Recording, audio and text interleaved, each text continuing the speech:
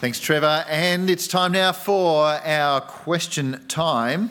And if you'd like to ask a question in future weeks, you can either use the little piece of paper that says Connect card, or a little bit more high-tech, you can just scan one of the QR codes, either the one that's on the bottom of the Connect card or the one that's on the front of our news sheet. This week, we only have 2 questions. Sometimes we have 10, but only 2. But just to help us along and feel at home, I'll make sure the answers are really, really long. Actually, no. The first one's this. What happened to the people who rose the moment that Jesus died? Well, we've been talking about resurrection, and that's because 1 Corinthians chapter 15, the most recent chapter we've been looking at in 1 Corinthians, is all about the resurrection of the dead and the resurrection of Jesus. And I've got to say, this bit of the Bible is one of the most unusual and one of the most fun in some ways. It's back in Matthew's Gospel, and it happens just at the very point where Jesus dies. Have a look at this. Matthew 27. Then Jesus shouted out again, and he released his spirit.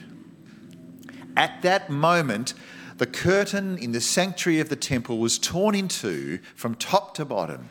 The earth shook, rocks split apart, and tombs opened. The bodies of many godly men and women who had died were raised from the dead. Yes, you read that right. Right at that very moment when Jesus died, suddenly there was basically earthquakes. The whole earth shook. It was dramatic. It was extraordinary, supernatural. And that point was exactly when all of these graves suddenly, all these tombs suddenly came open. And what happened? The bodies of many godly men and women who died were raised from the dead. And what happened next? Well, a couple of days later when Jesus rose, they left, verse 53, they left the cemetery after Jesus' resurrection, went into the holy city of Jerusalem and appeared to many people. Can you imagine what that must have been like? You go down to the shops and there's John. John, wasn't I at your funeral about a week ago? Yeah, you'll never believe what happened. Oh, no, this is incredible. To think that around them were a bunch of people who had been raised from the dead. And you think, oh, that's just too hard to believe. That it can't possibly be true. But that is as true as everything else that we read in Matthew's account of Jesus' life and death.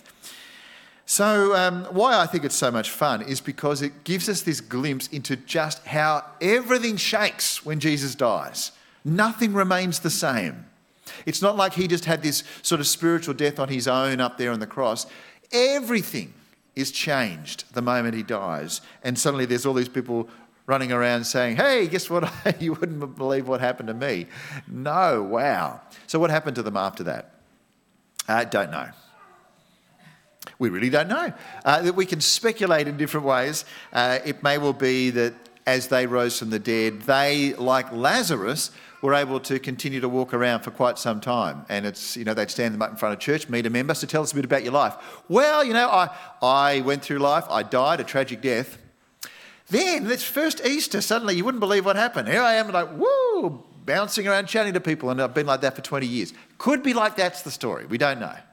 It could also have been that soon after they were raised from the dead, they then went to heaven to be with Jesus in some sort of way. We're not really sure. But the point is they came to life. And their life is exactly what will happen to us if we trust in Jesus. And there's more talk about that when we get to 1 Corinthians 15, the third bit. Second of only two questions is, now that Jesus is 2IC, what's God doing? So 2IC means second in command. And this all goes back to what we've been seeing in 1 Corinthians 15. There's a bit about how God the Father sends God the Son to go into battle. And, well, the question is, if Jesus is the one who's the second in command, what's God doing back at head office sort of thing? Well, let's have a look. Verse 28, it says, then when all things are under his authority, the Son will put himself under God's authority, so that God, who gave his Son authority over all things, will be utterly supreme over everything, everywhere.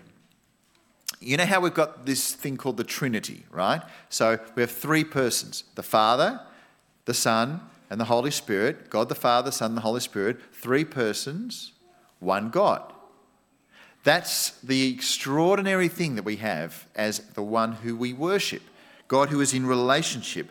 And the Father, the Son and the Holy Spirit have different roles. They're not identical. They're equally important, but they have different roles. And this is one of those examples where God the Father has sent God the Son to deal with death. And so that's what happens here. The Son goes out to battle. He deals with death. He defeats. He has a victory over death and of sin and the devil. And then, almost like a great warrior, comes back and then returns to be under the authority of the one who sent him. Now, does that mean that God the Father was sitting back doing nothing while God the Son was off out at battle? No, they're both busy all the time, having different roles in that way. And so what is God doing as Jesus is 2IC? Well, he's doing what he's always been doing, continuing to lead and continuing to rule. And what I love about how there's three persons in the Trinity is that God was never lonely. It's not like he needed us because he's like, gee, I'd love a friend to talk to. He's got himself. He himself as the Trinity. And with that relationship, he can then love and has extra love for us as well, which is a wonderful thing. Great questions. Thank you so much. It's now time for us to have our prayer time. Thanks, Gav.